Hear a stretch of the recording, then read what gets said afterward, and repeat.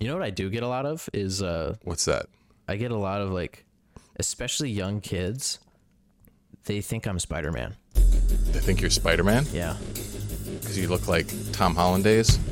I guess the name Peter is enough for them to create an association. I don't know. It's weird. Oh, they think you're like actually Peter Parker?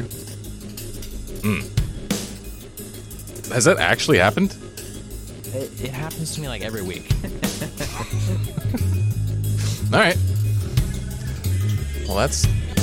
it could be worse than that to get confused for someone. I guess.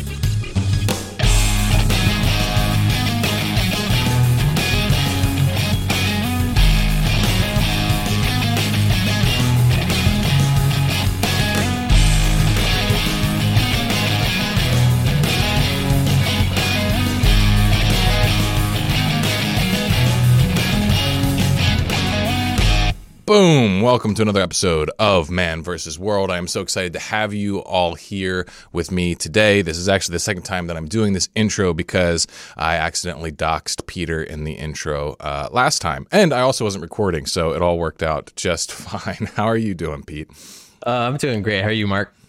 I'm doing pretty wonderful. I am all on fire with the power of raw beef liver. All right. Well, I mean, in that case, we better dive right into this before it wears off. Okay. Let's get at it. All right. So everybody knows that our buddy Elon is trying to make some acquisitions here, specifically Twitter. Maybe something else in the future, though. I don't know. Maybe. I don't know. He's got a lot of money.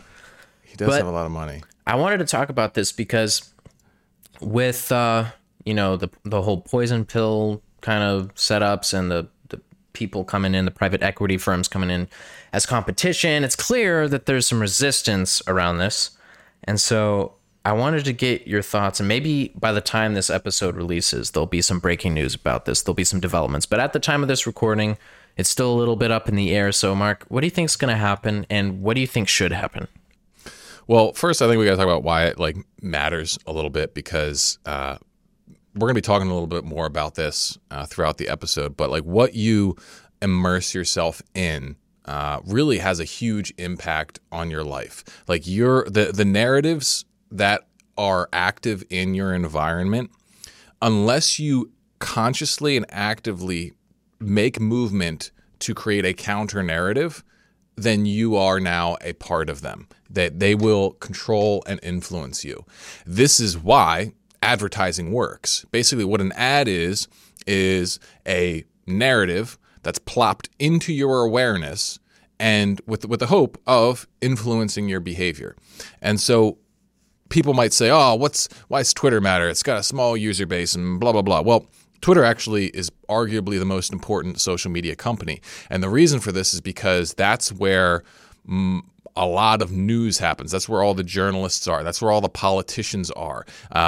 Donald Trump basically got elected as president because he was on Twitter, which is also the reason why he was kicked off of it, because he was able to create his own narrative, and that narrative was compelling to enough people that he was able to alter the course of, in many ways, the world.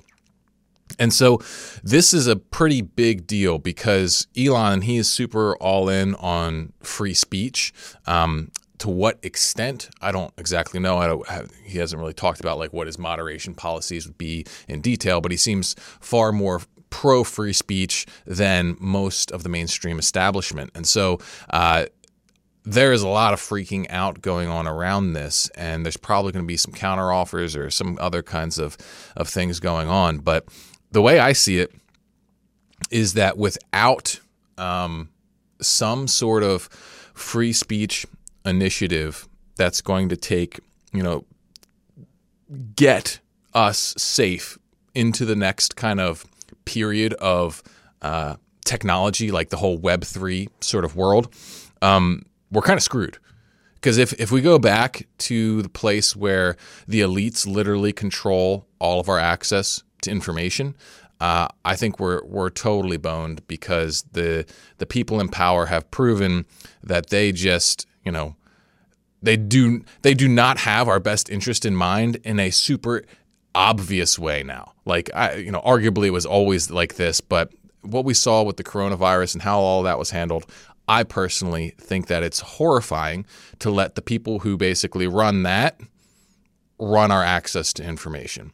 I think we're done for, more or less. So we need to have some kind of free speech availability. And Elon's arguably the very best guy to do this because he owns his own network as well, his own hardware via Starlink. So even if you got shut down by Verizon, which eventually, I saw a tweet, I wish I could remember who it was. They were talking about how eventually censorship is going to be mirrored across all platforms. So it's like if you get kicked off of Twitter, you'll be off Facebook, you'll be off Instagram. You'll not only be off them, but you'll also be off of email service providers. So you won't even be able to have your own mailing list. And you might even be IP banned by whoever your internet carrier is. So at that point, they can literally just cut you off completely. Okay. And this is something that I'm personally quite worried about because, I'm not lockstep with the mainstream narrative. In fact, I'm rather hostile to it. That's more or less what this podcast is about.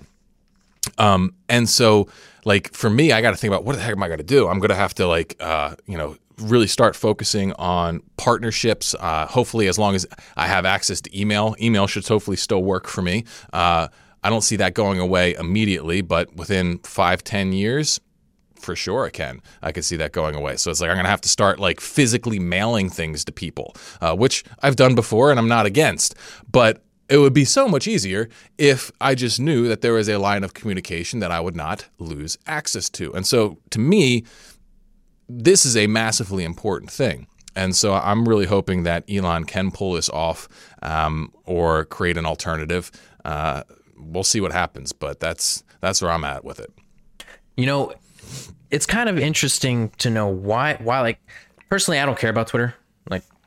You guys can ban all the people you want on Twitter. I don't care. You can go suffer in your own self-deception or whatever. But I figured out the reason why people care about it so much and why, especially the elites, if you would have it, care so much about who has control over this platform and platforms similar to it. Because I came across this article. It's by a guy named, let me see, who's it by? I don't pay attention to who writes these. Oh, it's Ben Hunt. Back in 2017 with regards to the Harvey Weinstein incident. As you guys know, that pretty much kicked off the whole, Me Too movement. And the reason why I wanted to highlight this, because I think it is the reason why people want control over these networks. The article goes on to talk about Harvey Weinstein and how apparently it was no great secret that he was a serial rapist. Apparently, everyone in Hollywood was familiar with the stories, and it was ubiquitous. I can't speak, man. Ubiquitous private knowledge and pretty darn ubiquitous public knowledge. And they were even joking about it on 30 Rock. So everybody knew that he was doing what he was doing. But it took Rose McGowan, with the power of Twitter, to send a tweet out to make everybody aware. And then all of a sudden, this public knowledge became common knowledge. It was outspoken knowledge. Someone took a stand and raised their voice regarding something that everybody knew. And like that, on a dime, everybody turned against him. And that's kind of how it works. So if Twitter offers someone the ability to have an outspoken voice, that's very dangerous. It's very dangerous, yes, even for powerful elites in Hollywood or elsewhere. And particularly how Twitter works with the retweet function. It's different from every other kind of social media. It's gotten neutered a bit by the new algorithmic feed, but it used to be Twitter was just a chronological feed. Whoever you followed, their tweets would just show up in order. And so this retweet button would mean that you could take someone's tweet and then you post it to your own timeline, and then all of your followers see it. And then it's someone else sees it, they can retweet it, and it goes to all of their followers. So it allows for this super viral sort of thing, which other platforms don't really allow for. They can downgrade, then manipulate that stuff with the algorithm, and Twitter can now too, but it still holds some of that potential. So it's a pretty potent thing for truth. And also misinformation if it's just juicy enough. But that's the way it is. It's we're kind of in this war between would you rather have access to truth and potential misinformation, or just access to the mainstream narrative and have no way to verify if any of it's true or not. And it's like, to me, obviously, I'd always rather take the Wild West over, this locked down authoritarianism. And so like this common knowledge thing, we're seeing this again. This is why Libs of TikTok, the person who runs this Twitter account that basically all they do is they take TikToks from people who are super lefty or whatever, and then they post them on their timeline. And they're not doing anything else. They're just showing content that someone already made publicly on their account. And the issue with it is that it took this knowledge and made it common knowledge. Right.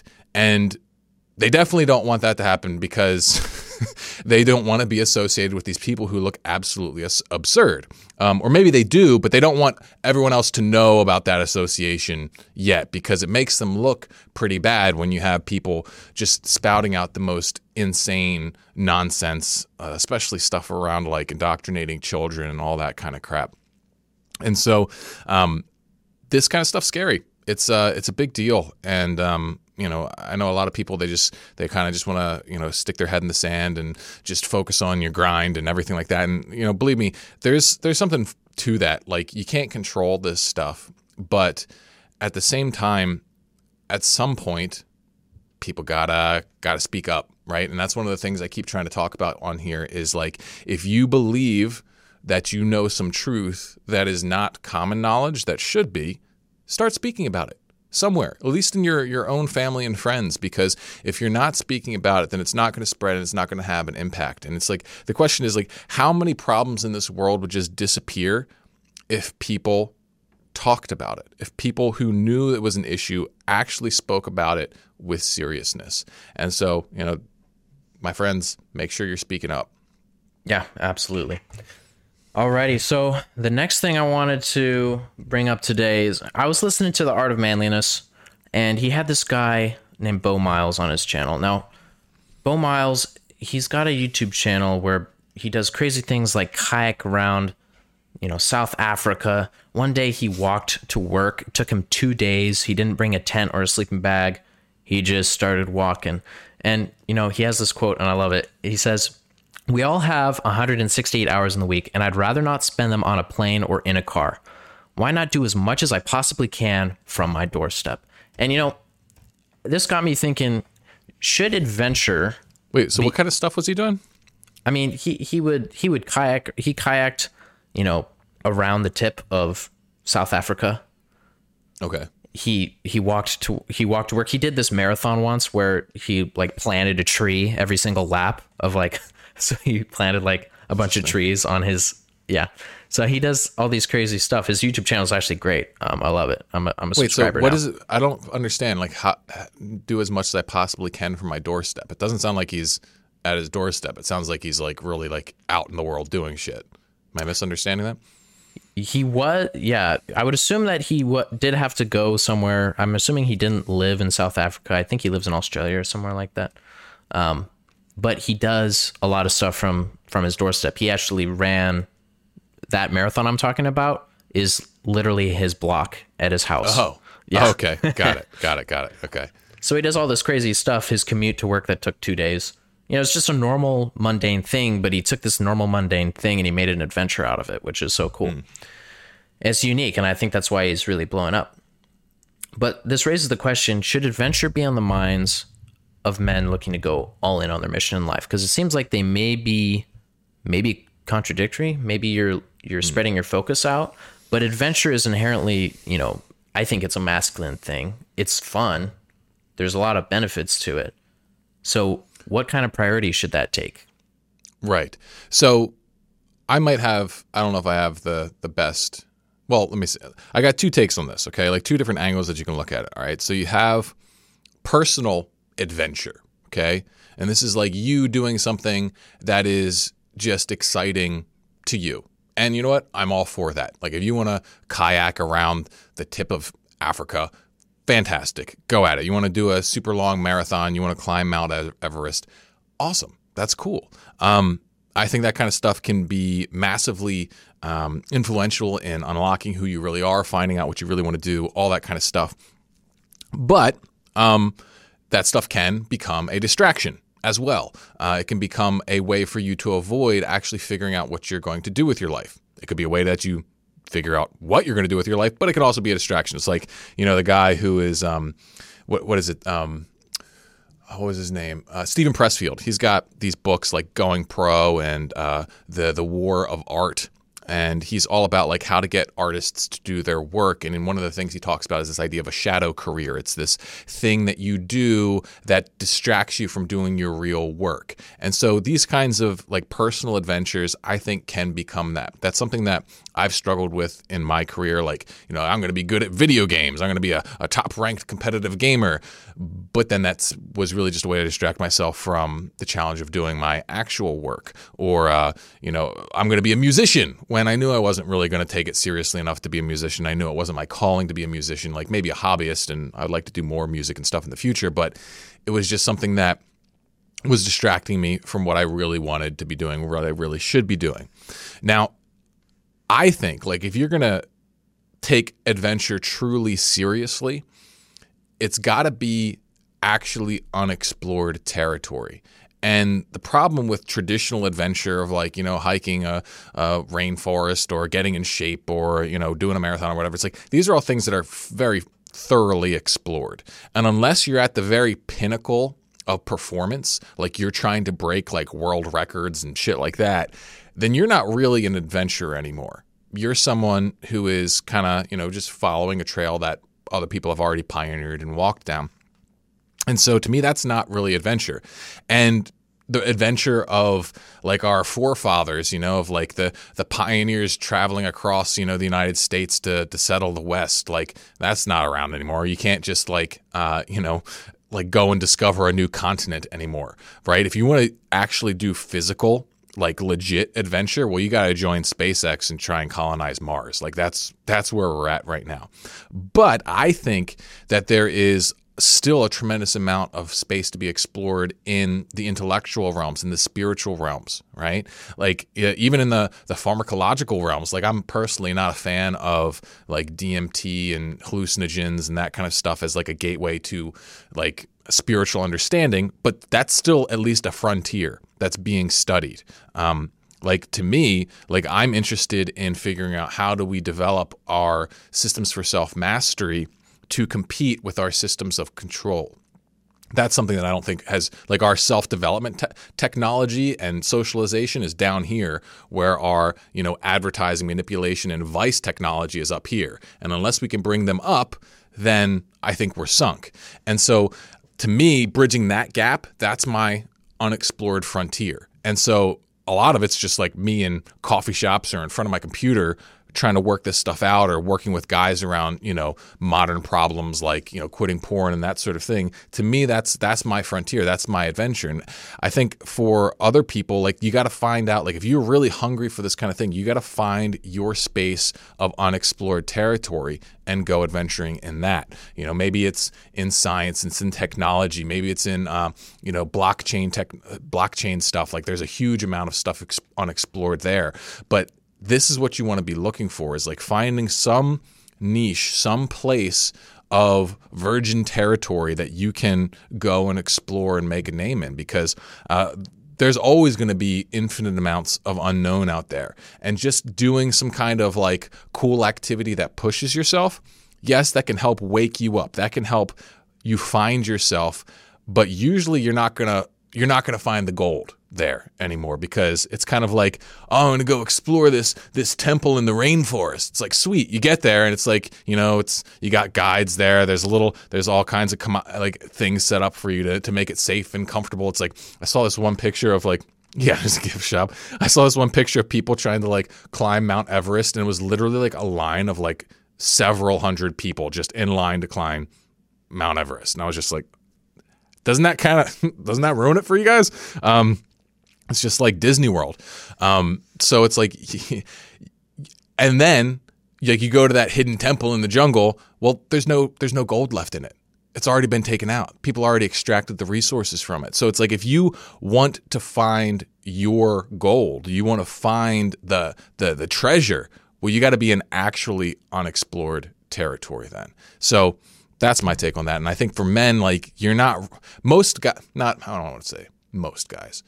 A certain subset of men will not be happy in life unless they're living that kind of adventure. So you got to be real honest with yourself. Are you that kind of guy? If you are, then you got to get exploring. You got to get scheming. You got to start thinking about where is your place to explore. I tell you, doing these kinds of adventures like what Bo did, they do build a lot of confidence. But you have to be careful with it because like I kind of did something similar to this one day. I just took off and I started walking and I went into a dry creek and there's a bunch of like this bamboo stuff. It's like really thick bamboo. It's not like big bamboo. It's like these weed stalks, but they just grow like weeds. And so I had my machete and I was cutting through it and I was, I got about 10 miles out from where I live. And then I popped out and I didn't realize I was in a college campus. And in California, it's not legal to carry a machete concealed, but it is legal to carry it out and about, just like hanging. And so I thought I would do the reasonable thing of carrying it outside like the law says you need to do. Well, the thing is, this was a private college campus. And you're coming out of like covered in mud, looking like a crazy person and carrying a machete. Yeah, I bet that didn't work out super well for you, did it?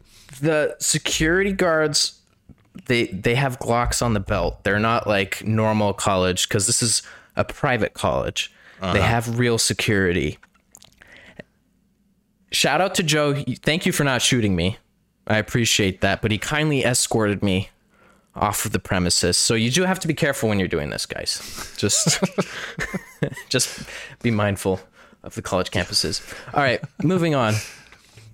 So another podcast that I wanted to talk about today is a podcast from Danny Mirando. He had Sahil Bloom on his podcast, and they brought up finding your darkest hour friends. Meaning those people who they're not just there for the celebration. They're the type of friends who stick around with you during the hard times, yada, yada. You get the idea. But while they were talking about this, it occurred to me, it seems like a lot of men, women don't seem to have this problem, but men seem to have this thing where they find what they love. They find what they're passionate about. They go all in, they're going hard. And in the process of doing that, whether it's self-development or their career or whatever it is that they're into at the moment, relationships kind of take a back seat.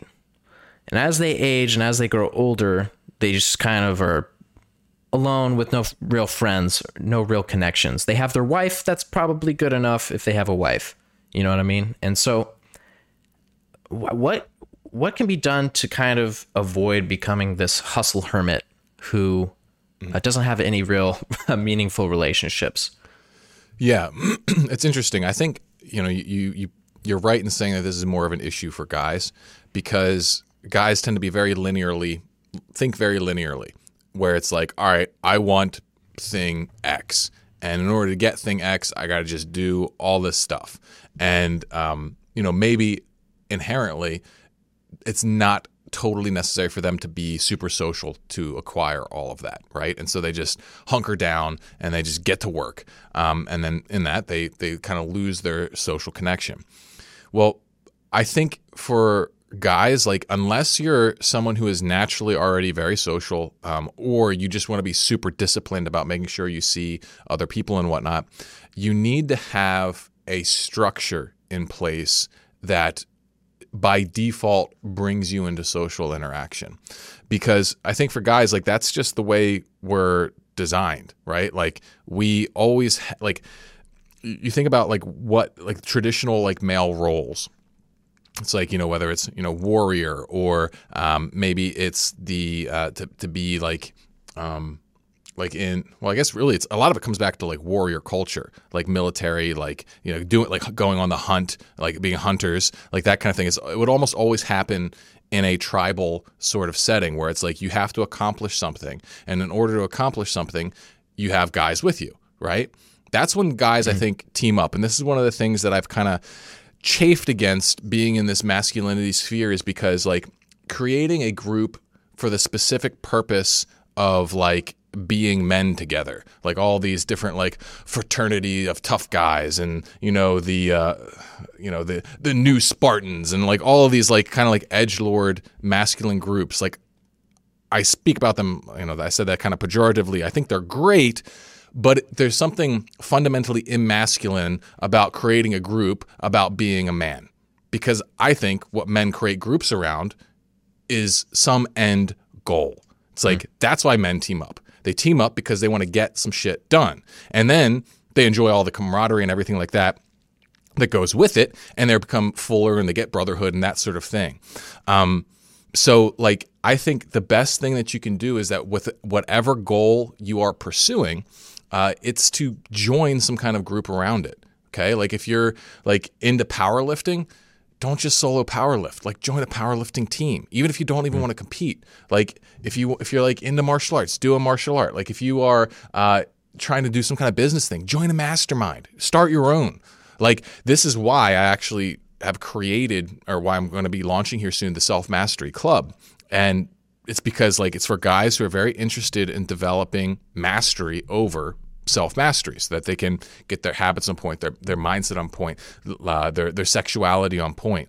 It's a community of men, yes, but it's not just about it's not just like hey, we're a man together, high five. It's like, no, it's like we're trying to get shit done. It's like one of the things I've heard is like women, they do face-to-face interaction where they sit down and they just want to talk to each other about each other. Guys, we can obviously do that too, but usually what guys are most comfortable with and thrive in is side-by-side activity, where it's like, women will go to a coffee shop and stare at each other and talk. Men will like go out fishing, or they'll like go biking, or they'll go like, get drinks and sit at a bar together, like side by side. And so it's just like, I don't know, it's just like a different sort of dynamic where guys are like to do stuff together. And so what's more to this is that it makes you much better at it.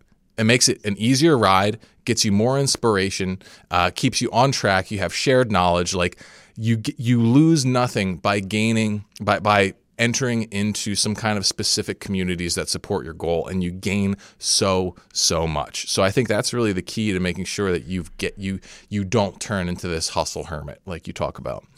Yeah, that's awesome. You figure out where you're going, and you try to find other guys who are going to the same place. Exactly. And this is why the Vanguard's been so successful. Like my community is like, so many guys, they love it. They interact with each other. They chat. They, like support each other. And, it's sometimes I'm sure like regular friendships and stuff have popped. I know actually, guys have become friends and personal friends and stuff outside of the group from meeting in the group. But, a lot of times guys don't necessarily need that. They don't necessarily need to have a buddy that they talk to all the time. And like me, I've got a bunch of close friends that I see, but I'm not necessarily like, I don't need to talk to them every day. We have a Discord together, which is pretty fun, and we do interact on that a lot. But it's like, it's just not a lot of guys, they don't need that. But they really start to feel it if they don't get anything like that at all. And it accumulates in you. You just get this loneliness, you get this disconnect, you get this, I don't know. I think for so many guys, it's just not something that's super conscious, but it's just this emptiness that sort of floats in the background and provides, and it just really sucks a lot of the joy, the potential joy out of life. Yeah. Well, speaking of the Discord, the image number 7 on the Discord suggested this next clip. It's from Ahana, and they're didn't he suggest the first one? Yeah, he did. Is the image 7 actually Ahana? Do we know that or not? Oh. Conspiracy. Anyway, let's check it out. All right, let's see.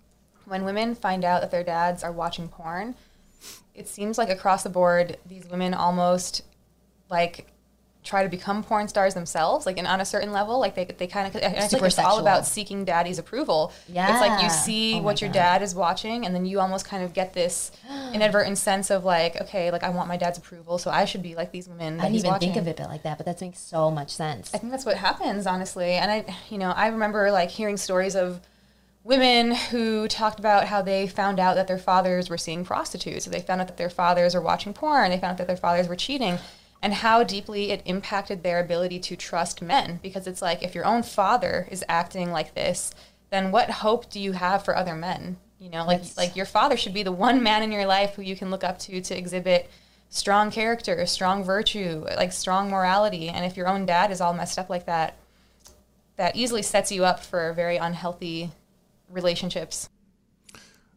Yeah, that's a big sad one. Because I think, obviously there's so many dads out there who are using porn. And even if they're not caught using porn, okay, like I know a girl whose father, she would just watch him check out women constantly, just like check them out. And that had a huge impact on her. She would see him like watch kind of like those trashy TV shows where it's like, just like, the garbage TV shows that just have a bunch of like TNA in it. And it really messed her up. It messed up her self-image in a massive way. And if you actually caught your father using porn as a woman, I can't see how that wouldn't have a super negative effect on you, right? Like, because basically what the father is then doing is probably two things, right? Like, assuming he's not just an overt scumbag all the time, then at the very least, it's showing that, hey, there is a dark side to me where I'm not the guy that you think I am, right? So it's going to create a distrust there. But then further, it's going to say, like, well, what is that what men really want? Is that really what they like? Is that what they're looking for? Are all men like this sort of thing? And it's just really unfortunate, because I think it even affects guys too, like in a big way. It's like for a guy to find, he's like, oh yeah, I found my dad's Playboy stash when I was, X years old, and that sort of thing. What is that saying? It's saying, well, this is the way men behave. And whether you're a boy or a girl growing up, that kind of indoctrination into this sort of sexual culture is something that is massively harmful, because it sets this precedent that then you build your entire worldview around. And if you follow in that worldview, well, then what you're signing up for is a world of pain. If you're a guy, you're going to be signing up for, in this modern day and age at least, a porn addiction, right? And the porn of today is very different than it was in the past. It's like I think for the average guy, he could only get so addicted to porno mags, like Hustlers and stuff like that. It's like, yeah, I don't think it was good. It wasn't helping them live their best life. But there is like an inbuilt sort of thing where it's like, if you really wanted to take the addiction further, you always would have to like go out and buy more magazines or more videotapes or whatever. And that's awkward in and of itself. It has like a barrier there, a barrier to escalation. But today, there's none of that. It's like the whole world of insanity that is modern porn, available in literally just a few keystrokes on your computer. And so, just because your dad sets this precedent, but it was a precedent set in a time where it wasn't as dangerous. But today, it's just, it's like, oh, well, this is what guys do. And then all of a sudden you're hooked on like midget scat porn. And it's just like that sort of craziness. And then women, they can just go to like, oh, is this how people are supposed to behave? And then, they can be on OnlyFans the next day. And I think things get like particularly sad, like if this progresses into the state. And I've worked with clients and I've seen, this happen where it's like the dad has like teenage daughters, and he's more or less jerking off to girls that are like his daughter's age. And the daughter finds out about that. That gets really freaking weird and creepy. And so it's like, we have to take some kind of stand in our morality as men and decide like, what do we really want our sexuality to be for? What is it for? Is it for purely just personal gratification, or does it have to plug into a larger morality and system? Right? It's like you can't just have this little porn world where it's like, oh, I have these little morals over here, then porn world, or porn's okay, and I can jerk off to like unlimited teen and crap and all this kind of stuff. But then I'm going to be a good, loving father to my daughter and tell her, how to respect herself and that sort of thing. And I think that sort of dichotomy is something that's fundamentally untenable as a man. So most men, they kind of just fail at it. They just, they guide their daughters poorly because they don't even want to address the issue because they know they're being inauthentic. Or what's worse is if the man actually leans into it and he says, he leans into the sexual relativism and supports the behavior, like the father who encourages his daughter to be on OnlyFans and, is proud of her for the work that she does. It's like, I just think that more and more that's going to become the norm, and that's utterly horrifying to me. Terrible stuff. All right, well, sorry to end it on that sorrowful note. I think you got something else you wanted to discuss today, though, right, Mark? Yeah, just like kind of going with what we're all talking about today. All of this stuff around like the progression of vice in our culture, right? So we've got right now our technology for vice and distraction. It's all the way up here. It's super robust, right? And because of that, I think a lot of guys, we are falling into this mediocre path. You got kind of like the three archetypes of the consumer, the coomer, and the doomer. Okay, it's like we've got so many guys who are just like, all they do is they just care about the next video game coming out, the next TV show, the next new Beyond Meat product, and they're just so excited for it. And then you got the guys who are just addicted to porn and all that kind of crap. And then you've got the doomers who just become so like black-pilled and pessimistic about everything. They just want to unplug. And so what's happening there is that they're living in the mainstream narratives. Their entire like worldview is being shaped by their environment, which is something that's what happens to us. You consume enough of the mainstream narrative, then that becomes your narrative. You start thinking, maybe I really should keep up with the Kardashians because that's what everyone's telling me is important. That's what I keep seeing, right?